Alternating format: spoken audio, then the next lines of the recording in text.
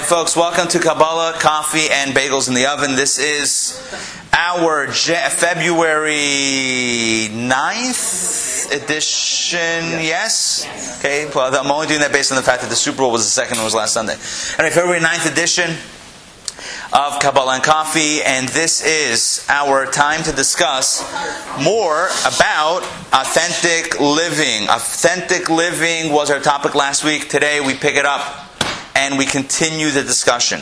What does it mean to live authentically? So last week we explained that when you live authentically, you're living from your core, you're living from your essence, you're living from who you really are, and it's not like, I decided today that I'm really a painter, or I'm really...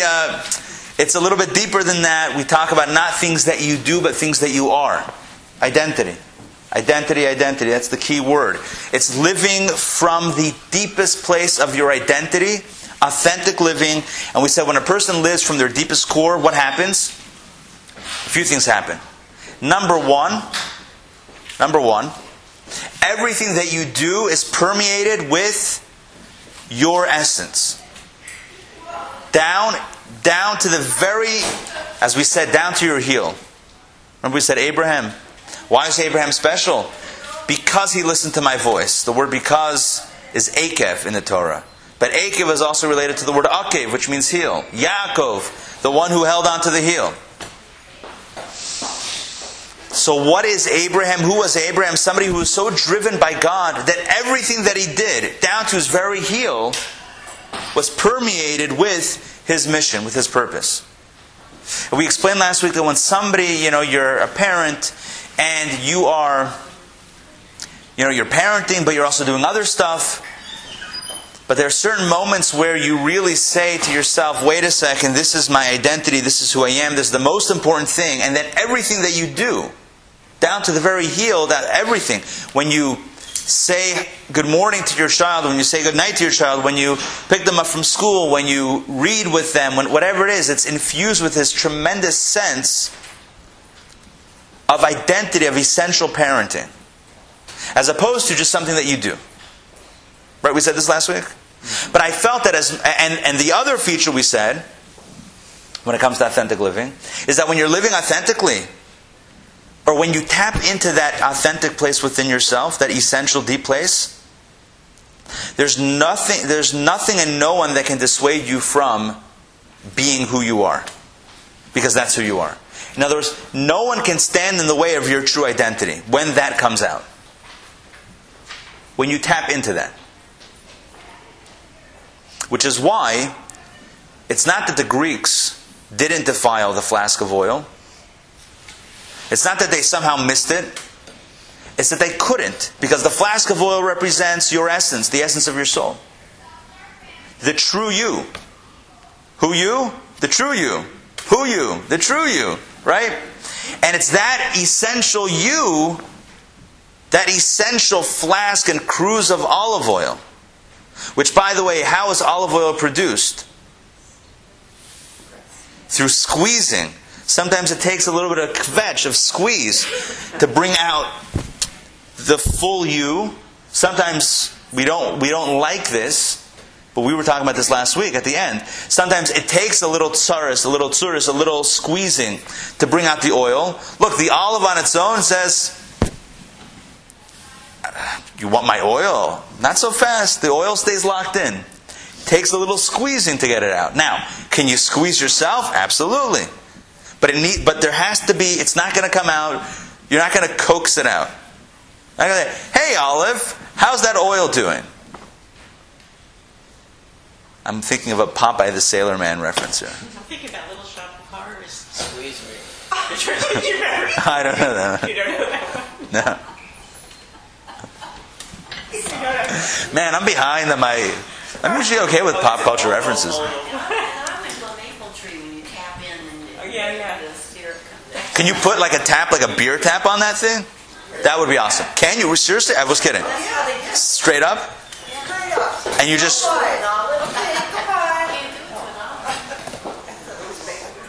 To an olive, it has to be really small. like you need like a really small faucet, tap. Okay. So that is what we explained last week. So last week we said that we have a few features. First of all, again, the topic is authentic living. When you live authentically, or what I called it in the email last week, holy holistics. Batman. Right? So when you're living authentically, you're living through and through. It's seamless, it's pure, it's coming from your essence. You're living from the inside out, not from the outside in. So what are the features? Number one, it's going to impact your entire life. When you're living with such truth and such depth, everything in your experience is going to be touched by that. That's number one. Number two, the second feature is, nothing will stand in the way. And the truth is that number two is really the reason behind number one. Why is it that when you tap into the truth of who you are, it will express itself in everything that you do? Why is that so? Because there's nothing that can get in the way of it. Because when somebody says, oh, that's not who you are, that's not really you, that's not your identity, you say, you're telling me what my identity is. I know it. I don't know it here. I know it from inside, from a place of knowing beyond knowing. I know it because because I am it. So when the Greeks came to the Jews and the Greeks said to the Jew, or the Syrians that were following Greek philosophy, when they said to the Jew, look, hey Jew, you got to be a little bit different. You got to give up on your essential core beliefs. The Jew said, good morning. The Jews said, the Jews were very polite. Even as they were battling the Syrian Greeks in the story of Chanukah, they were extremely polite. The Greeks said, hey, what are you guys doing? And the Jews said, good morning. That's number one. And then number two is, you cannot tell us how to live, not how to live. You cannot tell us about our identity, because we know our identity from a place beyond knowing, from an essential place. But as I was talking about this last week, I sensed that we were still missing a little bit of what they call in Hebrew Havana. Havana, not Havana. That's another. That's a different place. But a little bit understand here. Pass this around. But a little bit of understanding in this whole process. And so I thought to myself, we need to really give a solid example. Pass these down, please. A solid example of what this means. And so here is one analogy that I came up with, or one real-life example that I came up with. I'm going to pose the question, and I want you guys to answer. Give me your thoughts. Question on the table is as follows. What are some reasons why a person will decide to... What are the reasons that a person will begin eating healthier and exercising more? Give me a few reasons. Okay, good. Give me some more reasons. They have a health crisis. They have a health crisis. Okay, give me something else. Someone they know has a health crisis. Someone they know has a health crisis. I want to keep on doing what I'm doing. Want to keep on doing what I'm doing. But why? Bless you. Why? To feel better. To feel better. Well, because I matter. And because some of the things that I do don't matter at all, but some of the things that I do matter. Actually make a difference. They make a difference, yeah. Okay, good. What else? Some other reasons. I'm healthier, it makes me more available to be able to live a good Whatever. Okay, good. I need to be alive, so I need to be healthy, and so I need to take care of myself. What other reasons? You guys are going deep reasons. Give me some more superficial reasons. Okay, good. So somebody else. I'm going to Right? Somebody else. So somebody else wants you to do this, and so you're going to do it because somebody else is okay. Good. Be more attractive to somebody else. Okay, good. What else? I'm going to an event and I want to fit into my ensemble. Exactly, ensemble. That's great. The Oscars are coming up. You got to walk the red carpet. Gotta make sure the tiara fits. Exactly. Okay, so these are all various reasons. Okay, so this is the way that I was thinking about it. And whether or not it's reflected in your responses is another question. But this is the way I was thinking about it. I came up with 3 categories of responses to this question. Why a person would suddenly start, I know you said, Cece, you mentioned continuing, right? Why a person would, let's say, start eating healthier and exercising more. Number one, because I decided that this makes sense to eat healthy and to exercise more. I decided it makes sense. It's a good thing to do. I'm weighing the pros and cons of non-healthy eating versus healthy eating and non-exercising versus exercising. And it makes sense that exercising is the better choice. So this could be a reason why a person takes a New Year's resolution, December 31st, or whatever, January 1st or January 2nd, whatever, a person says, you know what, this year, I'm going to eat healthier, I'm going to exercise more, I'm buying a gym membership. Why? Because I know that this makes more sense. This is a good way of living, right? This is a healthy way of living. This is good stuff. This is a very wise choice. Does it make sense to do this? Absolutely. I haven't been doing this, or I haven't been consistent about doing this, but this year in 2014, this is what I'm going to do. I'm going to do this because it makes sense and it's the right thing to do. That's one. With me so far? That's one experience. Another experience is somebody that you love tells you you need to do this. Somebody says, look, you got to do this. Do it for me, somebody says. Do it for me. Even though maybe you are lazy, you don't want to do it, but somebody says, do it for me, because it's important to me that you do this, that you eat healthy and that you exercise. So you say, you know what? Whether I get it or I appreciate it myself or I understand it, I don't know. But I'm going to do it because you want me to do it. In other words, I understand that it's important to do what you want me to do. That's a second experience. Maybe it's less frequent than the first experience. But is that, good morning. Is that a second experience? Yes? Yes? What about you feel better?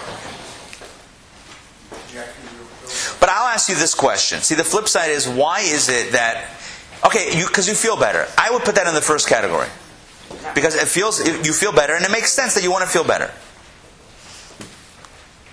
But then there's a third scenario, and the third scenario was actually mentioned, I think, first.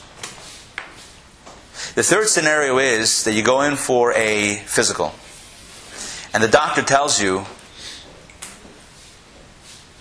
this is not good. This is not good. If you continue to eat the way you're eating, and to engage in the same level of physical activity that you're engaging in, it's not good. There's this problem and that problem and the other problem, and you have to radically change your diet, radically change your mobility, your physical regimen. Radically change. Or else, could be the end. So fear. Okay, so the first reaction is fear. But fear just makes you afraid. What is compelling the action? Self-preservation. The desire to live. Because you realize, because from a place beyond understanding, what you know is that you want to live. And you don't want to give up on life. You don't want to cease living. You want to live. And if living means I have to radically change the way I eat and the way I move, then I'm going to do that. Because I want to live beyond everything else. Which catalyst will produce a more lasting resolution?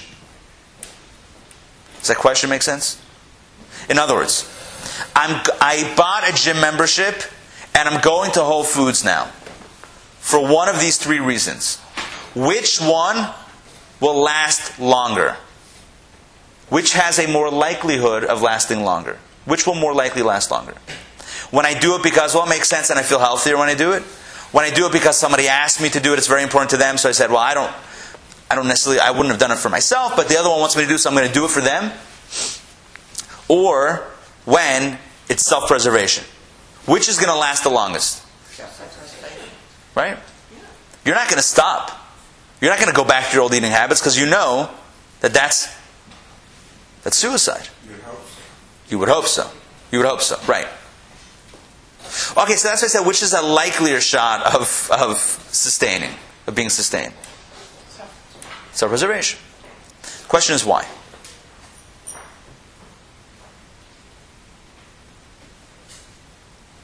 Because you like yourself. Because you're afraid of dying. You're afraid of dying, so you have the fear element again. Because the animal instinct takes over. You're no longer you're out of a core emotional place. So I want to use a little bit different terminology. We're also going to bring in the animal soon, but you'll see how we do it. Here's one way of understanding the distinction between the different ways of the different impetuses, if you will. When I decide that it makes sense to start, at 2014, it's a new year. Let me do this for myself. Let me eat healthier. Let me exercise more.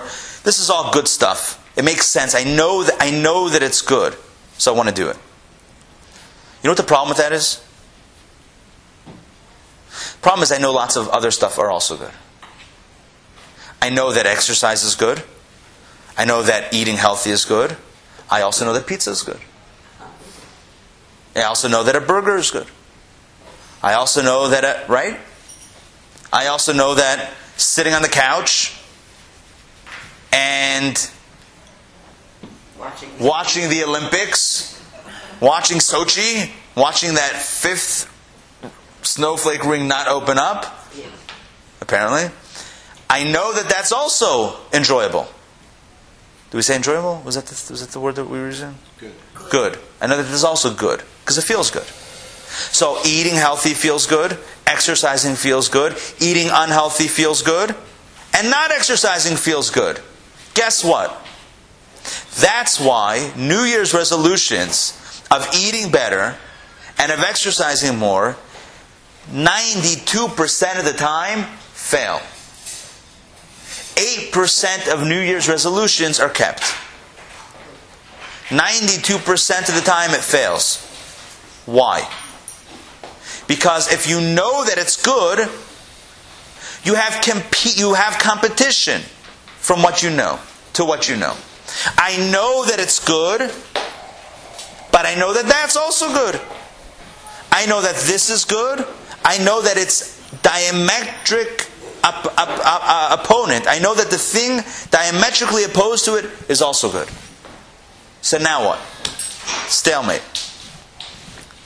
What's good and good for me seem to be two different things. Like, say, sitting on a... Are you telling me that a piece of pizza is not good for me? Yes. Are you telling me you're telling me it's not good for me? I'll tell you it's good for me. It's good to me. I love it. You're wrong. Good. Go reason. Good. No. You're right. You're right. But go reason. How are you going to reason? Because one's good for you and one is... What's sort of beyond your... I'll ask you. So let's start from another place. Why is it that most New Year's resolutions fail? Because the resolution doesn't ultimately, you think it's good for you, but it doesn't really feel good. It's very simple. It's very simple because we all have things that we know are good, whether it's good or good for you or good to you or good with you or good against you, whatever it is. It's good. Lots of things that we like. Forget good. We like. I like exercising. I like eating healthy. I like not exercising. I like not eating healthy. So if I live life based on what I like, if I make the choice based on what I like, I'm going to have competition. I really would like this year to eat healthier and to exercise. Until a week later when I really like to eat a piece of pizza. So what happened to the like? Maybe it would work better if there were consequences. You have to put $5 in a jar every time you make the wrong thing. Could be. But then what if I decide to stop that? See, here's the thing. Here's the point. The point is that if it's based on what I understand, and it's based on what I appreciate as good or what I like, there's going to be competition. There's going to be an opponent. There's going to be competition. healthy eating and exercise does not have the exclusive domain of that which is good and that which I like. I like stuff that's not healthy also. It's not the only game in town, that's the point. Now, when it comes to me doing something on the next level, when it comes to me doing something that you gave the right to those kids? Were they the David kids? Yeah. Okay. Awesome. When it comes to... Do me a favor? Only good stuff. I spoke to his dad on Friday. You spoke to him? Yes, I explained to Okay. He just called me. What? He just called me. He just called me. Yeah. Okay, cool. But you already spoke to him? I spoke to him, but you need to call him back and confirm. I think he was a little like, who are you, and all this stuff. Okay. I explained. All right. So if I gave you the call again, I wouldn't know. He probably wants to directly hear from you. You know, Right. I feel a little freaked out. Some guys give my kids a ride. Especially... This is a live listen in. This is breaking news, folks. This is like live at Sochi. Anything could happen. We're going to get back to the start in just a moment.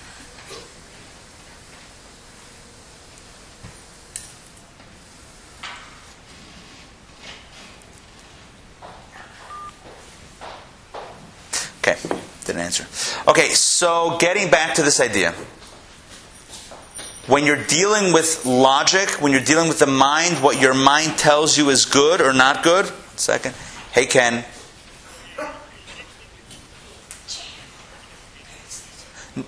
No worries. Yeah, they made it over. Yeah. Ed brought him over.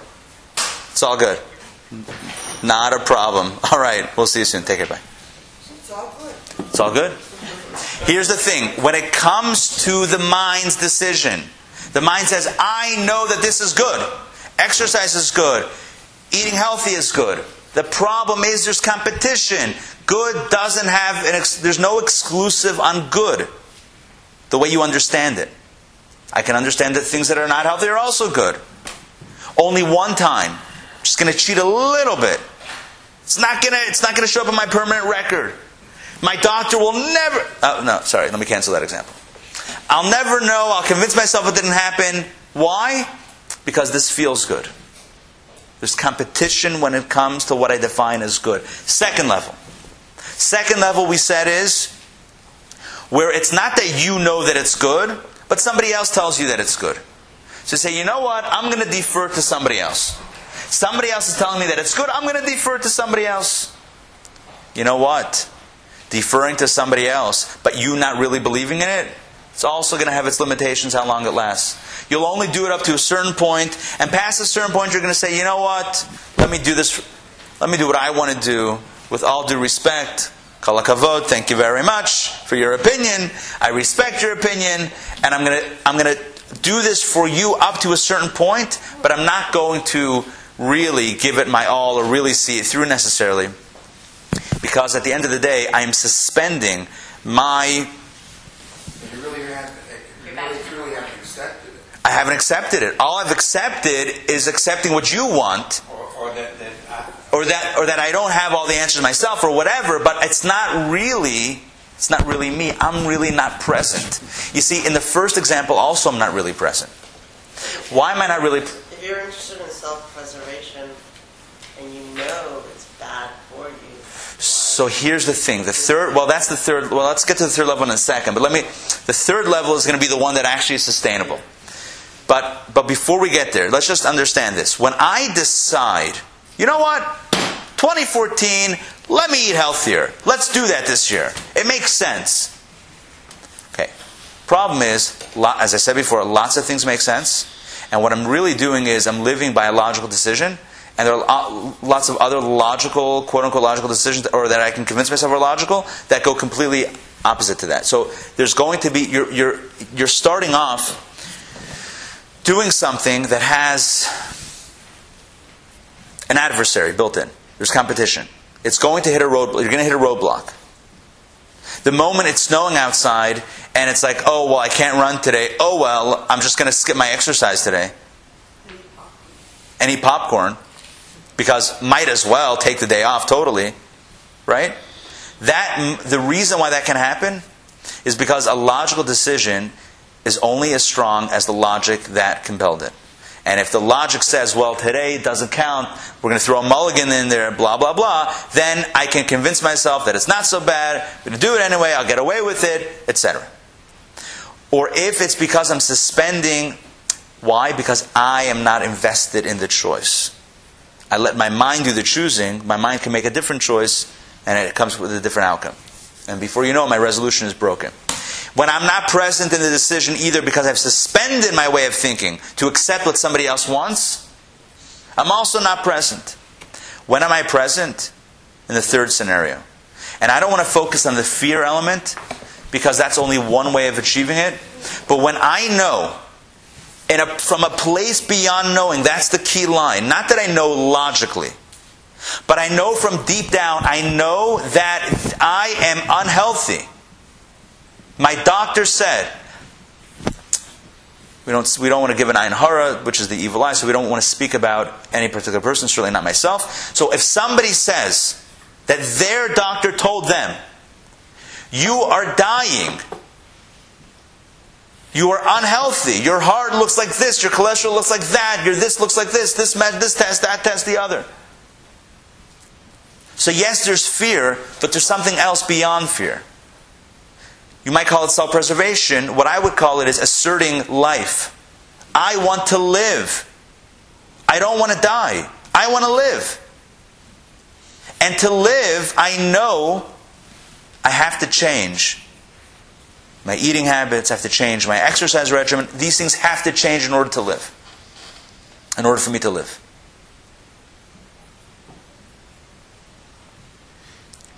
That resolution will have much longer staying power than the other. The reason is because I know from a place beyond knowing that this is what needs to be done for me. Not because you want it, not because it makes sense. It does make sense, and you also want it, but that's not why I'm doing it. That's not why it's going to last. So that's not why it's going to last. It's going to last because it's being driven by the deepest part of who I am, by the deepest part of my identity. It's being driven by my desire to live. There's nothing deeper than that. My desire to live, and therefore it expresses itself in action. We said when you live authentically, when you're living with your essence, when you're in touch with your very being, it expresses itself on every dimension. One of the qualities of essence floats. Essence is synonymous with oil. Oil floats on the one hand. On the other hand, oil permeates everything it comes in contact with. You ever get an oil stain on a garment? It saturates. It goes right in. It penetrates. It saturates. It gets right in there. Same thing is true with the essence of who we are, with the inner oil, that inner cruise of oil. And we're not talking about now from a spiritual sense, but from a very practical, pragmatic, biological sense. Is your desire to live is the core of who you are. Your desire to be successful, your desire to paint, your desire to go to a concert, your desire, all of that are secondary. All of that is outside your core. Your core, first and foremost, wants to live. Wants to exist and wants to live. And when you know that an obstacle to that living is your eating habit, and it's your lack of exercise, that will change. And even when it's snowing, you're going to say, I don't want to die. And maybe that sounds like fear, but let's flip it around. I want to live. So I'm going to run today. I'll run around my house. I'll run through the snow. I'm not going to eat the popcorn. Why? Because I want to live. And I know that this is living. This is, for me to live, this is what has to happen. So why is it that the other resolutions don't have lasting power? Based on this simple premise. That we all know that eating healthy and exercise will logically make us live longer. So why don't the resolutions of level 1 and level 2, why don't they also have staying power? Because deep down we also know that. What's the answer? Because we're not always in touch with what we know deep down. We're in touch with here. And here says, let me take a resolution today. And tomorrow it says, let me eat an ice cream cone. Because this is not this. And it's not spatial, but it's the best I can do to try to demonstrate it. When you know deep down that eating healthy and exercising equals life, at least to the best that we can suppose. Things are out of our control, but to the best that we can control, that equals life. So why don't all the resolutions last for the whole year and forever? The simple answer is because our heads get in the way. Because there's opposition. Because today I say, that makes sense. Tomorrow I say, well, that makes sense. But when I'm in touch with my core, which is, in this example, life itself, when I'm actually in touch with that,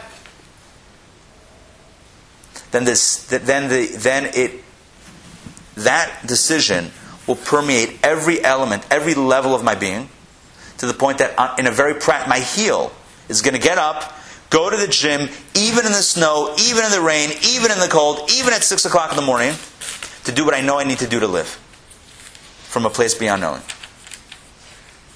I'm still thinking there needs to be meaning in there. There needs to be a reason why I still, at my age, choose to go ahead and exercise in curves at least 3 times a week, and it's boring. Wait a second. Are you saying you need a reason to live, or you need a reason to exercise? No, I'm saying that the reason to live, there has to be a meaning within the living for me to choose to go to curves at least 3 times a week. I understand what you're saying. You're saying to never eat bagels. So you... I love bread. That's great. That's great. Okay, so just to make sure I understand what you're saying is that I'm supposing that the essential desire to live is strong enough, and you're saying, well, give me a reason why I want to live. Well, I'm thinking of Frankel's book, Man's Search for Meaning. We need a why. We need a why. Good. I think where I'm coming from is a place assuming that you have a why. Okay. A deep why. Okay. An essential why. Okay. A why that you may not be able to articulate, but first and foremost, I want to live, I don't want to die. Let's assume that we're there. Well, maybe it's not I want to live or I want to die, it's my essence. Right, my essence wants to live, my essence doesn't want to die, it wants to do what it needs to do, etc. Now I know that the obstacle to that is my health, right, my health, and my eating habits, or my exercise. So that will not get in the way, because the ice cream, as good as I know logically it is, wow, that would be really good. As good as I know that can't stand in the way of living, because living is way more powerful than an ice cream cone or a piece of pizza. There was a book I read a long time ago that was about G-dly. Oh yeah, I don't know if I've read it, but it rings a bell. And basically that's the whole essence. It's a daily decision.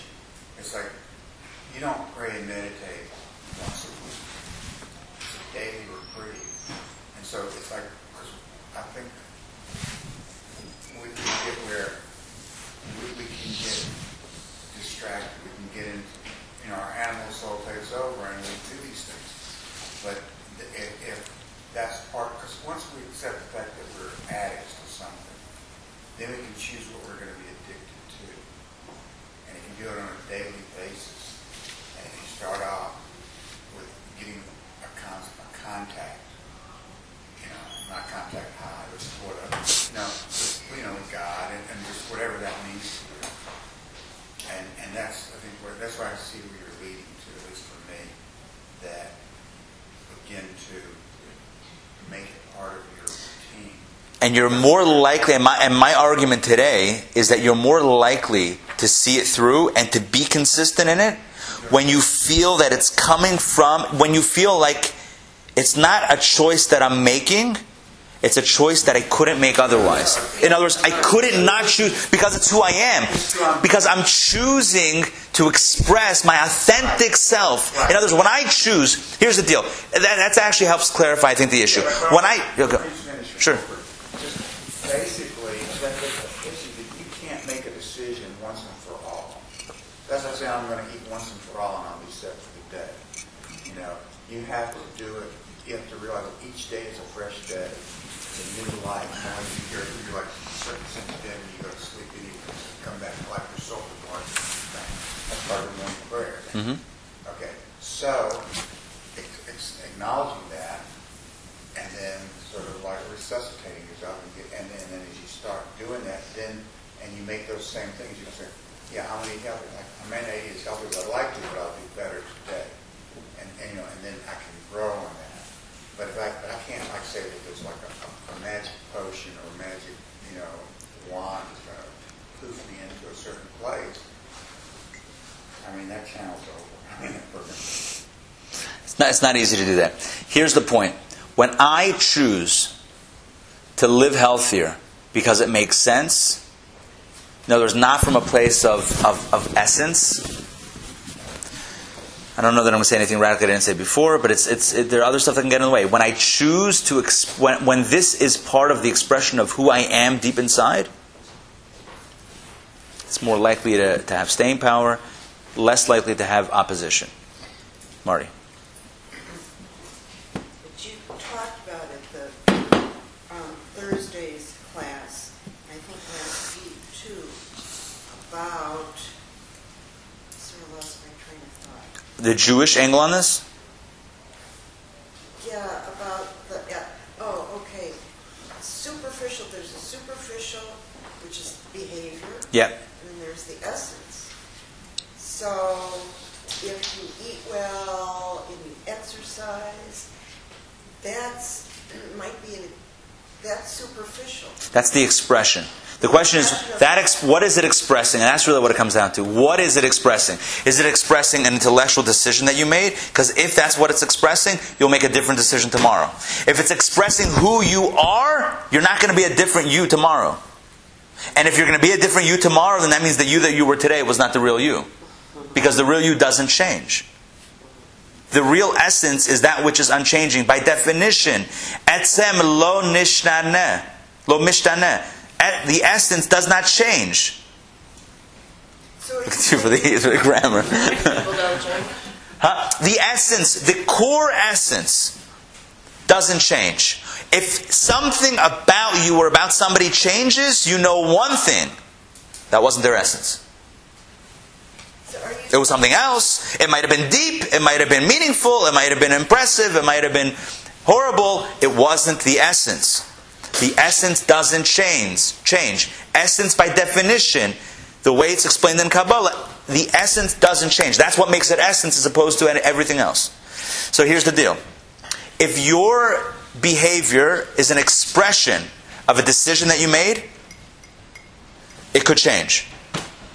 It's not impervious to change, it's pervious. Pervious sounds wrong. That sounds really, Susceptible. That's even better. Susceptible to change. If your authentic self, your essence, is driving the expression, nothing's going to change. We're going to bring it back to the Jewish angle on this in a second. And hopefully it's going to make sense. So you're essentially also talking about the true nature of learning. So when if you had an experience where you're in a school and everything is, the teacher says and you memorize it and you spit it back, you're not learning that. You're just reacting to that. But if you connect, if in your teaching you're first starting and you connect with what you understand, what you know, what your own experience is, and you make that connection between something new. It's called also different things, zone of proximal development, or but essentially you're putting yourself in the experience. You're connecting that to it. That's the learning that's enduring. That's true learning, and the rest of it is just memorization.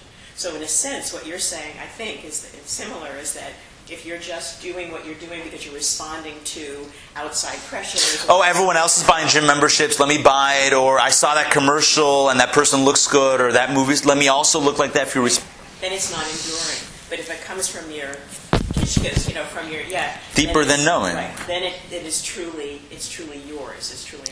And I think mortality, for most people, the desire to live is a very core essential desire. You can't necessarily explain it. You ask somebody, why do you want to live? how do you not want to live? Right? I mean, that's like the core essence of everything. Once survival, the survival instinct. Right? Now, I want to posit that that's not just an animal instinct. Right? There's a little bit. It's more. It's a deeper. It's embedded in the very reality of life is the desire to live. And that's why when the doctor says, "Oh, you want to live? You want to live? Oh, that's another story. You got to eat different. You got to exercise more." Now it's like, well, wait a second. My life, self-preservation equals doing these things. Heck yeah, I'm doing that. I'm not doing. How can I not do that? I can't understand not living. I want to live. And living therefore, what's the bottom line? Bottom line is eating healthier. When I go to the shop and I buy the healthy food and I prepare the healthy food and I eat the healthy food, it's not being driven by here. It's not being driven by an intellectual and mental decision. It's being driven by an essential core truth. I want to live. Make sense? So that. Okay. Let's bring it. Let's connect it with it on a Jewish level. What does it mean Jewishly? What does it mean Jewishly?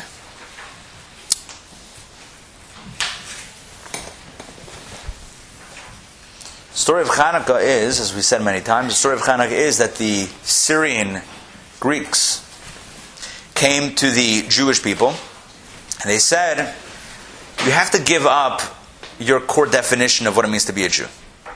Because that's so old-fashioned. You guys are totally, you believe in one God, and you believe in the God being a relevant God and a practical God and a God that communicates with you, but a God that still remains above and within, and a God that you have to sort of surrender yourself to completely. The Syrian Greek said, this doesn't make sense. Doesn't make sense. You need to change your core identity. Be more rational. Be more... And we said that the response of the Jew was, or a response at least of the Maccabees, their response was, you can't rip away our core identity. This is who we are as Jews.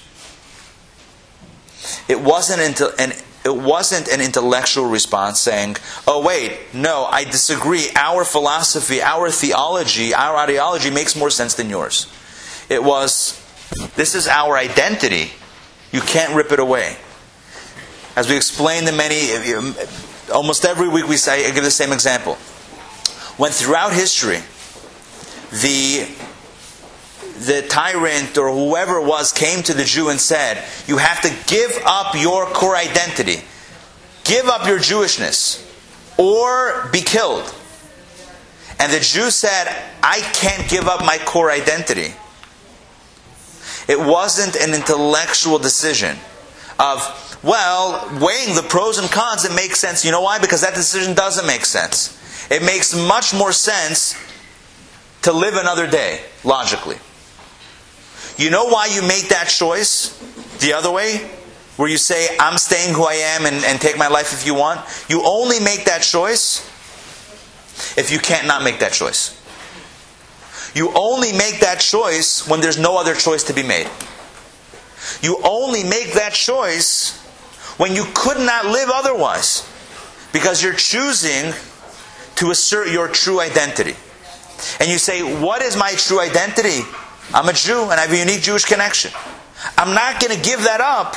I'm not going to give that up. I can't give that up. How can I give that up? How can I give up the essence of who I am? When a person is in touch with that reality, much like when a person is in touch with their desire to live, when a person is in touch with that reality, what happens is, what follows is, that there's nothing that can get in the way.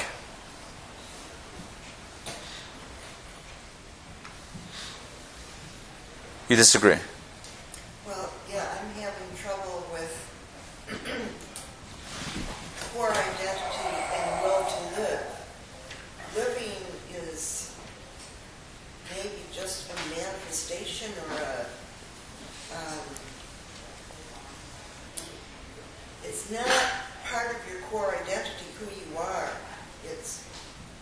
based on emotion than your core. You're saying the will to live is? Yeah. So forget about that. That was only the example. That was only the setup.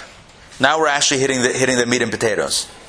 We're talking about core spiritual identity now. Forget about the will to live. Core spiritual identity. So a person will go through life and not be so in touch with their core spiritual identity. On a very practical level, a person will say, I don't see how putting up a mezuzah on my door is absolutely essential to my living. I don't see it. I'll be very fine without a mezuzah on my door. I'm not going to live, I'm not going to wake up tomorrow. Like, what's going to happen? I don't see it as part of my... It's not an how's it essential? If it makes sense and I choose to do it, I'll choose to do it. If I don't, I don't. So one day I'll think, mezuzah makes sense. It's like God's protection and it sounds cool. It looks good. I can find a nice case for it. It'll, spruce things up. The next day I'll be like, yeah, but I don't want to spend the money. I'm just too lazy. I don't want to do it. What are the neighbors going to say? Whatever. So I'll go back and forth. It's all here. If I can get in touch with that place of core spiritual identity and identify with being Jewish, in other words, not that I'm choosing intellectually, maybe putting up a mezuzah makes sense, maybe it doesn't make sense. But I feel deep inside that what am I truly? I am Jewish. And putting up a mezuzah is an expression of that Jewishness, is essential to being Jewish. Then there's no question I'm going to put up a mezuzah. Of course I'm going to put up a mezuzah. Because I am Jewish. That's my identity. And this is what a Jew does. If my core is life, and I know that living is eating healthy, I'll eat healthy to live because that's my core. If I know that my core is my Jewish identity, and I know that my Jewish identity means mezuzah, then I'm going to put up a mezuzah to be consistent with my core identity. So the argument... Are we okay so far? Yeah. Did we get too practical? Did I choose a mitzvah that's not a good mitzvah? So then hold on. If it's about the example, then it's... Hold on. So here's the premise. The premise is, when we're in touch with our core spiritual identity, and we live from a place of authenticity, in other words, we're not living from here, we're living from inside who we truly are.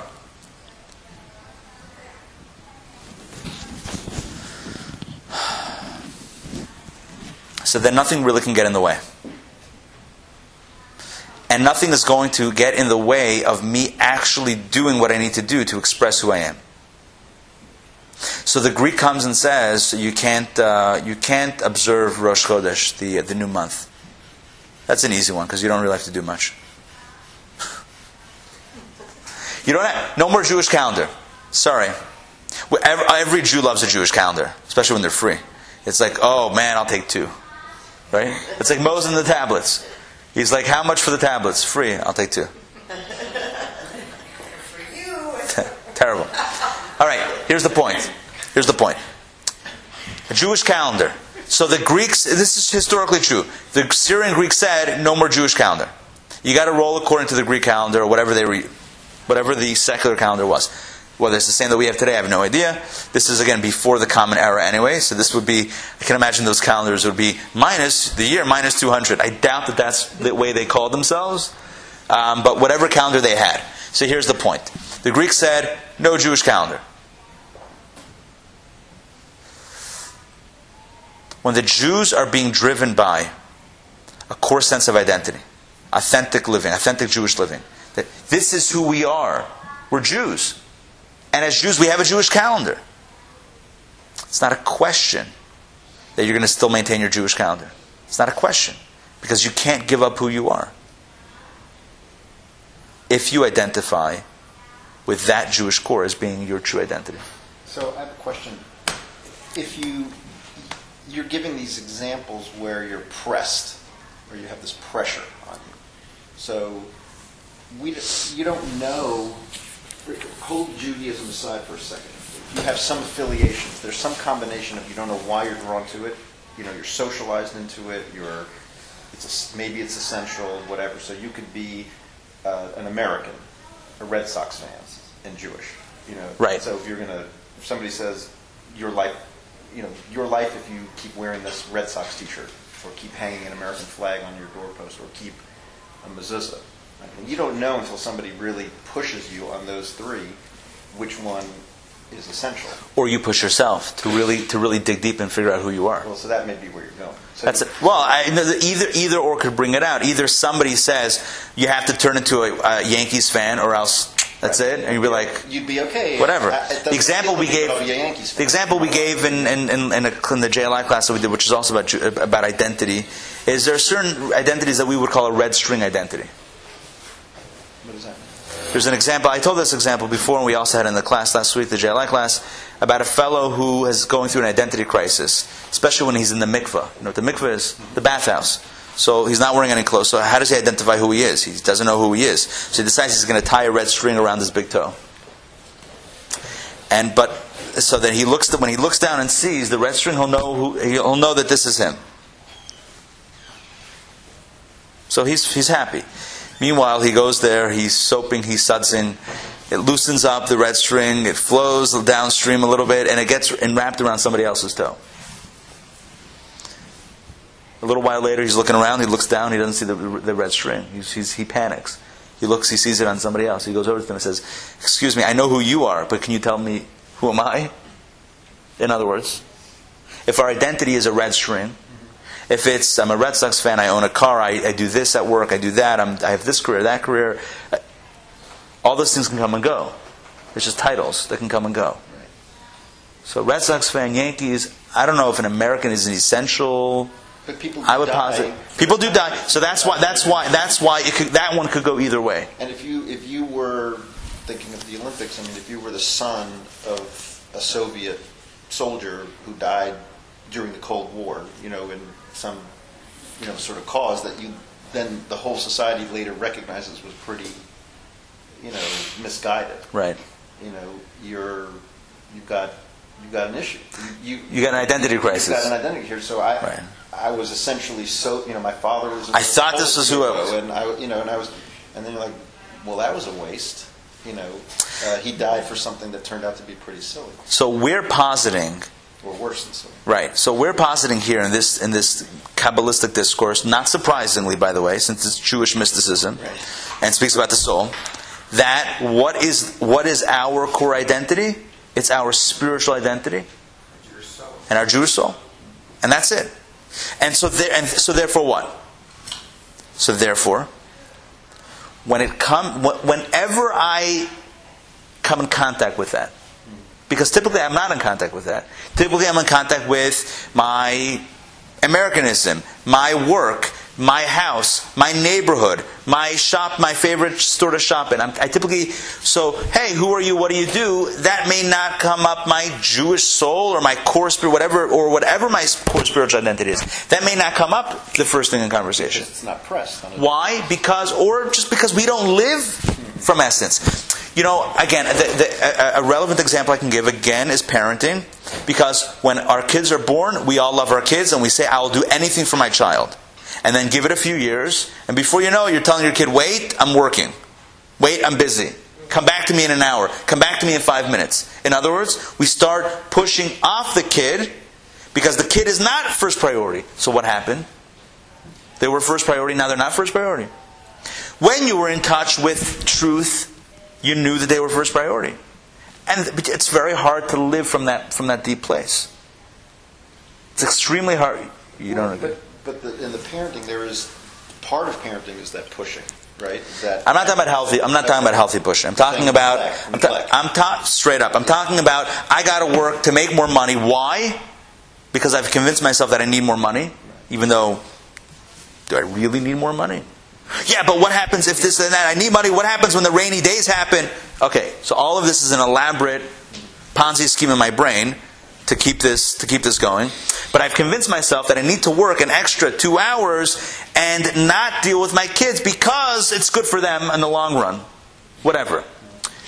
I can make that decision when I'm not living from a core place. I can make a decision to be less than faithful on my spouse. Well, it's this, it's that, it's the other. I was here, I was there, she was there, they were there. When I'm not in touch with that core. Because when I'm in touch with that core, all the baba mices, all the stories, all the falsities, all the excuses cut away. I can tell myself I'm in a fight with a family member. And then you find out the family member got hit, it was in an accident, and is in critical condition, and you go over there. And all the other stuff gets out of the way. So what's the point? The point is, typically we don't live from a place of essence. We live outside of the essence. It's very hard to live, it's very hard to get in touch with the core, and it's very hard to stay in touch with the core. Very difficult to live from that place of essence. I mean, typically going through life, we have a handful of experience where we can say we really touched truth at that moment. Whether it's the birth of a child, or whether it's the day we got married, or whether it's the day we faced a big challenge and we're able to overcome it because we tapped into somewhere deep inside. Whatever that is, or the day that we made a decision to live when we could have made the other choice. Whatever it is, there's a handful of experiences that we have in life that really gets us full, every part of every fiber of our being in touch with the core of who we are. And his point is, and the point of the text is, when you get in touch with that core, everything else changes. For the moment, maybe a little after the moment, but at least in that moment for sure, everything takes on a different connotation. Somebody who knows that they have 6 months, God forbid, 6 months to live, you don't think they're going to be a different parent? You don't think they're going to be a different spouse? You don't think they're going to reprioritize their life? Of course they would. Of course we would. Why? So what changed? What changed? Become in touch with what's most important. That's it. And that's why I want to get away from fear. It's not fear that drives you. It's authentic living that drives you. You know that I want to live authentically. I don't want to live a false life. I know that all of the other priorities that I put are all part of living not so truthfully.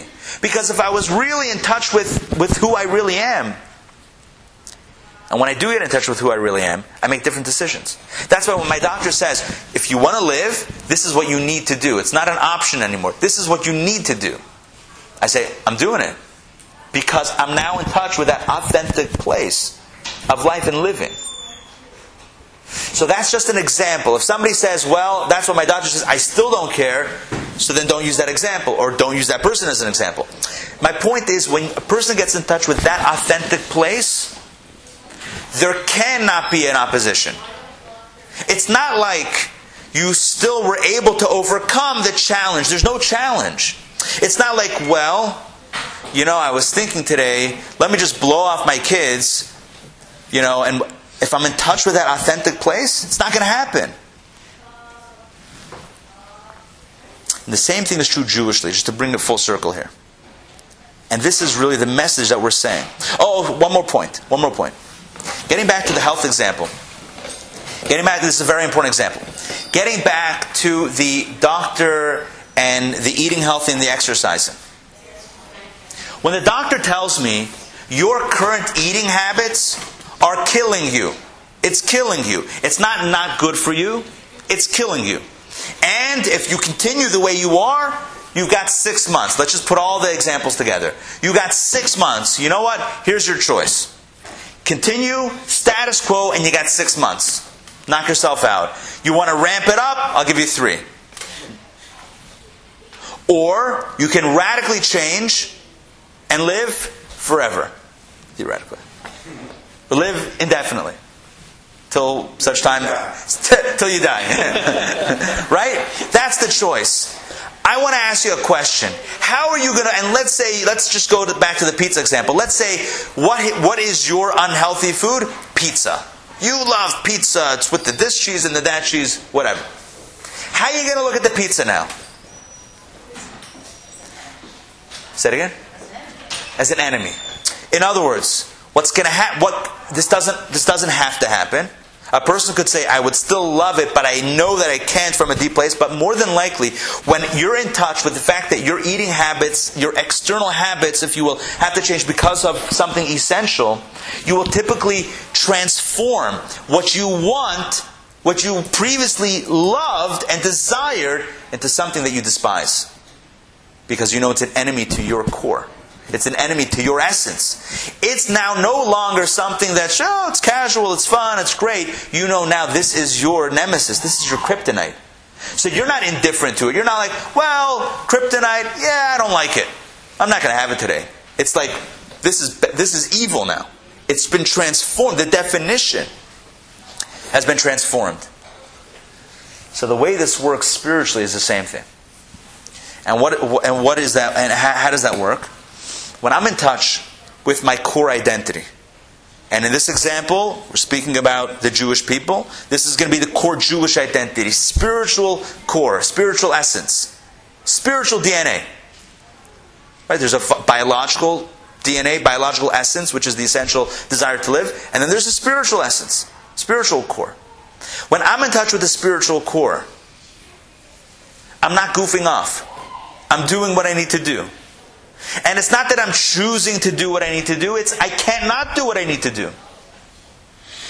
Because there's no opposition. There's no opposition to that asserting my authentic self. And then one step further is that which was previously challenging to me, or that which was my temptation, maybe my Achilles heel, maybe my whatever, that which always sunk me spiritually, not only am I not going to succumb to it, I don't even want it anymore. Because I know it's spiritual suicide. That's how radically altered my state of being is. Because previously I could justify it. Why? Because I wasn't living from I wasn't living from essence. So it's like, yeah, maybe it doesn't make sense to do this, or maybe somebody else told me that it doesn't make sense. But until I own the experience, it's not going to have the same weight. And once I own it, once I know that I have to do this because this is who I am, this is who I am. Not because someone else told me to do it. I don't love God because somebody told me to do it. I love God because that's inside of me. So doing the thing that pulls me away from that is no longer an attractive choice. It's no longer even a choice. It's something that is disgusting. It's something that doesn't turn me on, it turns me off. It's despicable, it's distasteful. I would never dream of doing it. This is how we transform the animal soul into an ally for the godly soul. This is the transformation that we're going to read about in chapter 7 in a moment. This is the transformation that occurs. How does the transformation occur? That looks like fun. How does the transformation occur? It occurs by getting in touch with your authentic place, recognizing that expressing that is your only option, and knowing that anything else that denies who you are is not even attractive anymore. That would be the example of transforming your nemesis. In other words, on a dietary level, on a biological, physical, getting back to the physical example. It's before I like pizza, now I hate it. I can't look at it. I can't look at it without being disgusted by it. Because I know what it represents is death to me. For me. Not for you, maybe. For me. It's so stark that I'm no longer that very element within me. My desire, my taste buds, what tasted good, what felt good, what gave me pleasure, the very thing that gave me pleasure is now giving me displeasure. The same thing that said pleasure is now saying displeasure from the same thing. There's a complete transformation. Why? That only happened because I radically because I got in touch with the core essence, and that's coming out. Because otherwise, it doesn't become so distasteful. If I make a decision to exercise and to eat healthy, I suddenly hate pizza. I don't hate pizza. I'm choosing not to do it. But when it's coming from all the way inside like that, because it's life or death, then I can find it distasteful. Kind of even one step further, isn't the fact that you desire or are disgusted by it, that's still an energy of attachment at some point? You're saying indifference is even bigger. The next level is, I see the pizza and it doesn't trigger anything in me anymore. I just walk by it. It doesn't. But I don't know. I think that self-preservation, to stay away from danger, doesn't mean that you're attached to it. Like if I see a fire and I'm like, or if I see a snake and I'm like, okay, I don't want to just ignore it. I actually want to walk around it. I don't know that means I'm attached to it. I understand what you're saying logically. I don't know if viscerally if it would work the same way. Like if I value my life and I know that this is life-threatening, I don't know that I'm going to just I ignore it. I'm going to be like, whoa, I don't like this. Yeah. I don't like that danger. Like that offends me. You want to kill me? That actually offends me. You know what? Pizza, you are like, hey, come on, engage in me. You eat me. Be like, that offends me. It offends me that that you want to kill me. I'm actually offended by the pizza.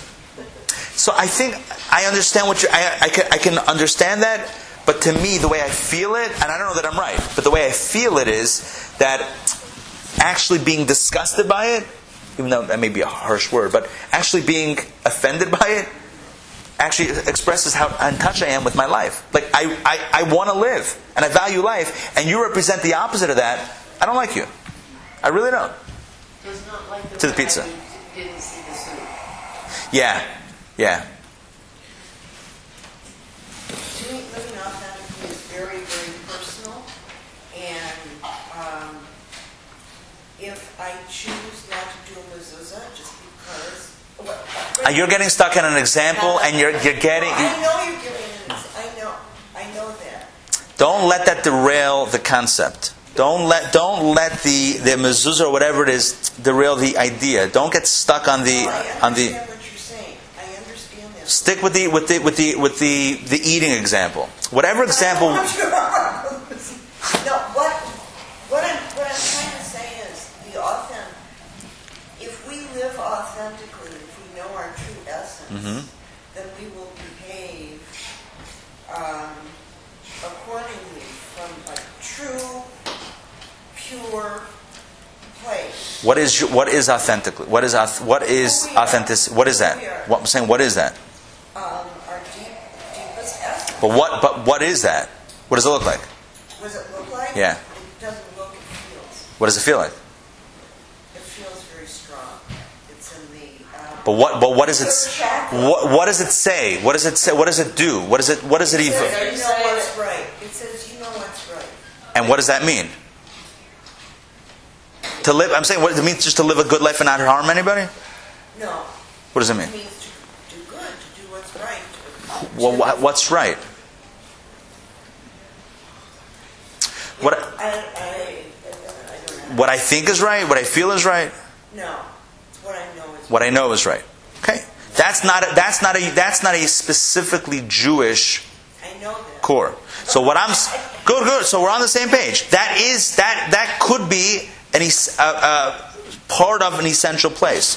What we're talking about in this discourse, which is Kabbalah, which is Jewish mysticism, talking about the story of Chanukah, which is a very Jewish story, and the Maccabees who fought for Judaism and Jewish practice, is right. This is how the whole discussion is framed. So our discussion is about individuals who, when they got in touch with their Jewish essence, made the decision that's beyond deciding, felt, could only choose to express that and to live Jewishly.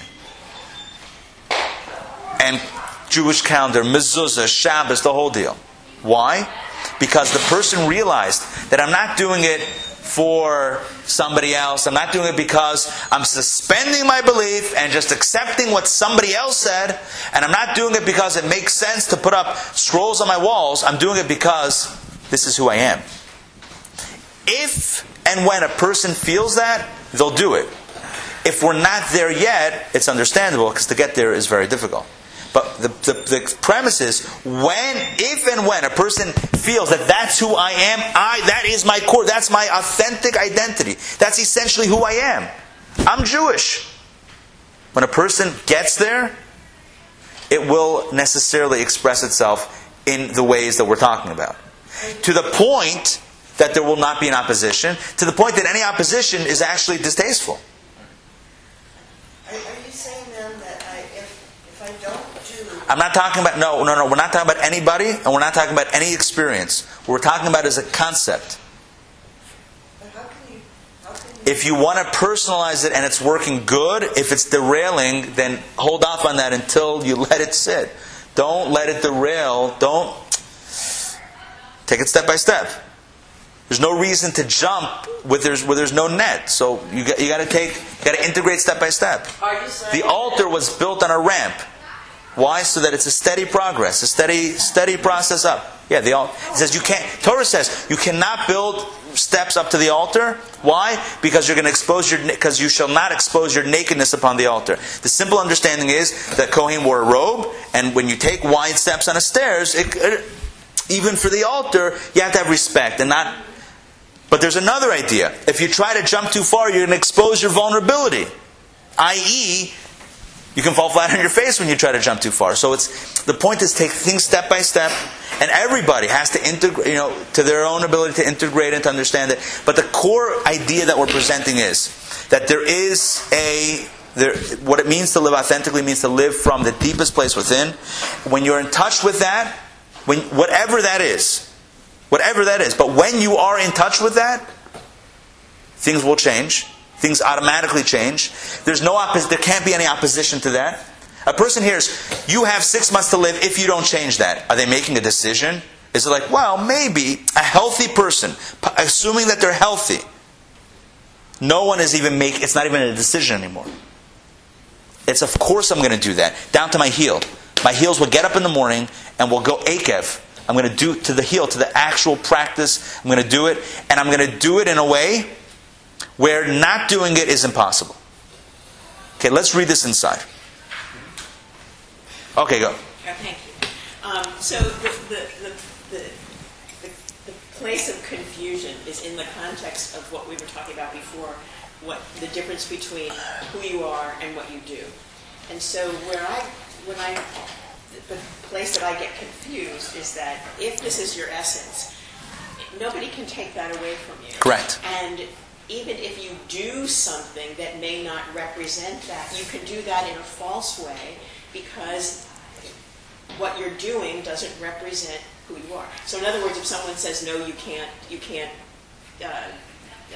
Rosh Kadosh and so on, it's like, okay, but I do it in my self. I can do it myself. And you don't see that. So if there is a difference between who we are and what we do, how could that matter? I mean, why does it matter that, or why would we say, no, I'm not going to do that? Because it's going to take away. Am I making sense? Are you asking, even if we don't express our essence, but that doesn't change our essence? Exactly. That's correct. But the premise here is that when I'm in touch with my essence, I'll want to express it. But if it's a matter of survival, gets closer and closer. Exactly. If it's a matter of survival, if they're saying, if you do this, then we're going to kill you, you could say, okay, I'm going to do this. But then I ask myself, well, what is my identity? But the identity is inside of you. From what I'm understanding, it shouldn't matter what you do. I mean, it's not like it gives you license to go out and kill anybody. No, but I'll ask you a simple question. If I identify as a parent, will I not, and let's say that is my core identity, that's the most important thing, will it not follow that I should parent? Or say, I'm a parent, even if I neglect my kids and I leave them, doesn't matter, I'm still a parent. But if I'm in touch with that, that's true. But the more I'm in touch with that, the more I will typically act in that way. Yeah, I think that example, it feels like it's a little different because that's another life is involved. And in this case, it's not necessarily, it's them, the Syrians saying, if you don't do that. Go to the example of go to the health example that I gave. That's you. I value life. I know my life is at risk if I keep on eating. But you know what? I value life, and life is good essentially. I don't need to do what I need to do. You're saying it doesn't follow? No, I think because I'm thinking of that identity as an essence of who you are, and. But in the health example, life. So what if you chose? You got 6 months. If you keep eating pizza, and you say, "Okay, let's go to the pizza party," and say, "I'm going to enjoy the next 6 months," does that mean you're not choosing life, or does it? I mean, there's kind of I guess what I'm getting from you too is if you gave up the calendar, it's still not going to change your core identity. I think that's it. Because I'm maybe thinking. But that's not the point. The point is not going that way. The point is when you're in touch with your core identity, you will more than likely. The point is when you get in touch with your authentic self, it will drive you to the core. Not when you understand that you have a core identity, because you can understand that you have a core identity and then tell yourself that I still have my core identity and not express it. Because that's not getting in touch with your core identity. That's not feeling it. That's understanding it. So that there has to be then a connection between the essence and the way that you manifest that essence. Not that there has to be, but there automatically will be. This is what he's saying. When you hit that essence button, it's going to express itself. It's going to express itself. And that's a good thing. Assuming that the essence is good, for sure. Yeah. I think that one of the examples that keeps coming to mind, and I apologize for this, is that which we're talking about choices, that you have, God forbid, you have 6 months to live. However, we might be able to extend that if you will have chemotherapy, which is going to make you very sick, and you go through all of these things. And in that process, it might extend your life a certain point, but the quality of your life is going to be quite poor. And so you have a choice between doing that and potentially living longer and having those 6 months of quality time with your family. That's what keeps coming to mind and sort of thinking about. I mean, that's a valid question. I don't know that it relates to what we're talking about, though. That's a question, but I don't. What we're talking about here is when you are a very simple point. When you are in touch with the deepest point of who you are, and you recognize, well, this is who I am. That's the way you're going to live. You're not going to hide that. You're not going to conceal that. You're not going to be like, well, this is. Do you find your spark? Have you found your spark then? What do you call spark? You call whatever you want. Here's what that describes on a very physical experience. But spiritually, sometimes when you just give up, okay, you say your quality of life is better, maybe be in pain, but what's your drive? What is your essence?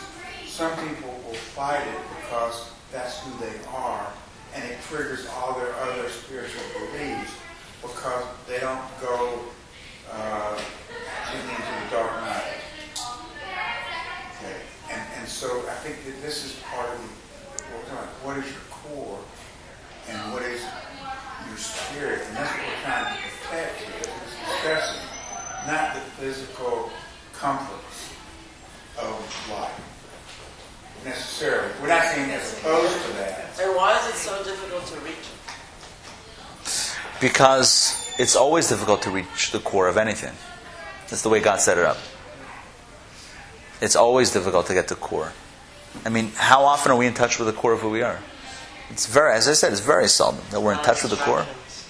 Yeah, and again, I think there's a distinction between knowing that we have a core and actually being in touch with it. Like, you can know that you have a core and you have a soul and know the concept of someone having 6 months to live. But that's not what we're talking about. We're not talking about knowing the concept of it. We're talking about actually being in that space. And what he's saying is when you are in that space, things will change.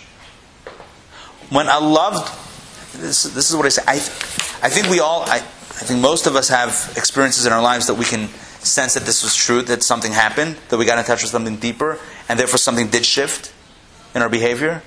And it wasn't like, well, this is deeper, but it's okay if it stays deeper. I think these things trigger, typically, when people find out they have 6 months to live, they reorganize their priorities. Okay. You mentioned free choice a couple of different times. Is when we're expressing from our core spiritual identity, there is no choice. Yeah, that's the highest form of choice. Because you don't need to. There is No. The highest free choice is a misnomer. What's the Is we turn left or right or go toward God. free choice? The fact that you can choose this or that, that's silly. That's not a gift. Why is that a gift? That's silly. Sort of like the choosing to eat right or You have the ability in your brain to flip a coin. Thank God God gave that to us. That's not impressive. Why is that impressive? You know what free choice is? The ability to choose to be authentic. Even when you may not feel like it. That's what free choice is about. Free choice is the ability to assert who you are. It's not the ability to that's the gift of free choice. Free choice is to feel the opposite, or to know that there's an opposite option, but to choose to assert who you are. That's the deepest form of free choice. So it makes you free. It makes you free, but it's also you choosing.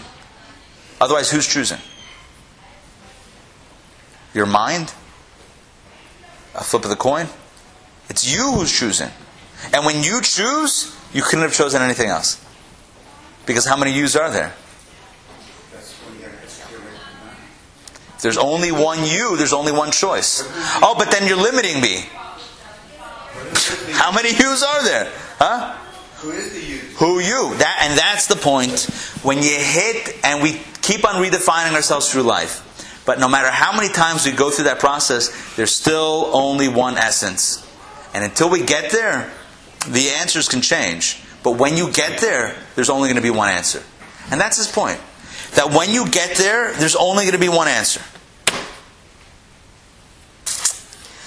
I wonder, we keep talking about... So we didn't really read inside today and get what I want. We keep talking about the There's external. something that I think is Big stuff. Um, Well, we've already had 2 people leave on me, so... yeah. Although one person told me beforehand that she's leaving, but anyway. No, I'm just fooling around. I'm fooling around. Yeah. I keep thinking there's a place where, if you're starting with the core, this is internal. Yeah. This is God, where there's a place within us where I make choices, and I want to put it on. You're saying that is the core. That's not the core. No. The core is going to determine how I make a choice. And let me use kind of a different example. I have a problem still that started when I was a little kid in an unhappy situations where my mind, we call it the monkey mind, the gerbil on the wheel, the stinking thinking, however you want to call it. This can cause us, if we choose to play into that, and I still do. I'm 77 years old. I've been at this for over 40 years, and I will still, if I don't catch myself. Now, I'm never going to hate Red Lobster's cheese biscuits. However, what I do hate is these thoughts that will recur if before I even realize it, they come back. Talking about negative stuff. Negative stuff. Really damaging stuff to me. That is a lot more damaging than the couple of times a year I go with my family and eat Red Lobster cheese biscuits. There is a place in there where, using the examples of food, I think, kind of messes with it. Mm-hmm. Now, the mezuzah on the door, I think, comes out of a different place, of the choice of, I'm going to put the mezuzah on my front door. So anybody who comes to my door is going to see that. And that's going to be my identity. They're going to immediately say, oh, she's Jewish. actually I'm not. And I'm choosing at this age not to convert, but there is a place within this that comes, I think, more from Chochmah Bina Dad. When we get down into the emotions, that's where stuff can stir up, and that's where my crazy stuff stirs up still. So I think most of us can agree to this, that when a decision is being made by the mind can make many decisions. It can make one decision. It can make an opposing decision. But when our essence is choosing, there's no choice. You can't make any other decision. So bringing this back to the Jewish context, this is what he's talking about. When the Maccabees chose in the story of Chanukah to assert their Jewishness, to define that as their core identity, it affected them through and through. It affected them from the head to the heart to the heels. There was nothing, 3 H's. Look at that. No. Yeah, head, heart, heel. Huh? It affected them all the way through. They couldn't not express who they were, because they were touched at the core. The Greeks said, you know what? I hope you don't mind, but we're going to rip away your core identity. And the Maccabees said, oh really? Now that you mention it, this is our core identity. Now, this is the way we're going to be. This is the way, and this is not the way we're going to be. This is the way we are. This is the only way this is the only thing we could do. The point is, like this: the more we're in touch with our essence, the more it comes out into everything that we do. The more it changes our lives and on a daily basis. The more mitzvot we're going to do. The more Torah we're going to study. The more good deeds we're going to do. And he says, as I also mentioned, the animal soul itself becomes transformed within. That which previously was trying to convince you to not do something positive or to do something negative is now no longer able to convince you, because it's on board as well. And so the essence is the oil. Yeah, it's the essence of the soul. It's the oil, if you will, of the human being, of the soul. It's that essential oil. And the nature of oil is, as I said, to permeate everything that it comes in contact with. Which means like this, that the essence is undivisible, the essence is unchanging, the essence is pure, the essence is inside, the essence is oftentimes locked away. But when you're in touch with the essence, and when the essence is opened up, if you will, it takes everything. Nothing else can get in its way. And that is why, when we are in touch with our desire, our primal desire to live, not our laziness, and not the weather will get in the way, and not the pizza is going to get in the way, and the contrary, I don't want pizza anymore. I don't want it. Why? Because I am living with essence. When I live with spiritual essence or with Jewish essence, it's going to be the same thing. Okay, so that's kind of an overview of chapter 7. Although we didn't read it, and we're not going to be able to read it today. Next week, let's do this. Let's read it inside. And we're going to see it in the mystical terminology, and we'll also see how in the story of Chanukah, in the practice and how we celebrate Chanukah, all of these themes will express itself in these areas. So just hear these areas, and we're going to read through it next week. Number 1, the amount of lights that we light, 8. This is going to express itself in the amounts. Where we light it, the outside, facing the street. When we light it, at night, and how long we light it, how long it has to stay burning for. All 4 laws, if you will, or 4 elements of this mitzvah of lighting the menorah, of lighting the Chanukah menorah, express this essential theme of what Chanukah is about. And again, if we want to crystallize it, because I know it's a big topic, but if we want to really crystallize it and walk away with a point, what is Chanukah? Chanukah is the ability that each of us have to get in touch with the core of who we are and to live from that place of core, of authenticity. It's to find that oil inside, the one flask of oil that the Greeks could not find, could not touch, could not tamper with, because no one can tamper with who you are. To find that, to discover that part of you, and to begin living from that place. And when you live from that place, the darkness is transformed to light, etc., which we'll talk about next week. What's the significance of 8? Next week. That's good. Listen, that's another lesson. All right.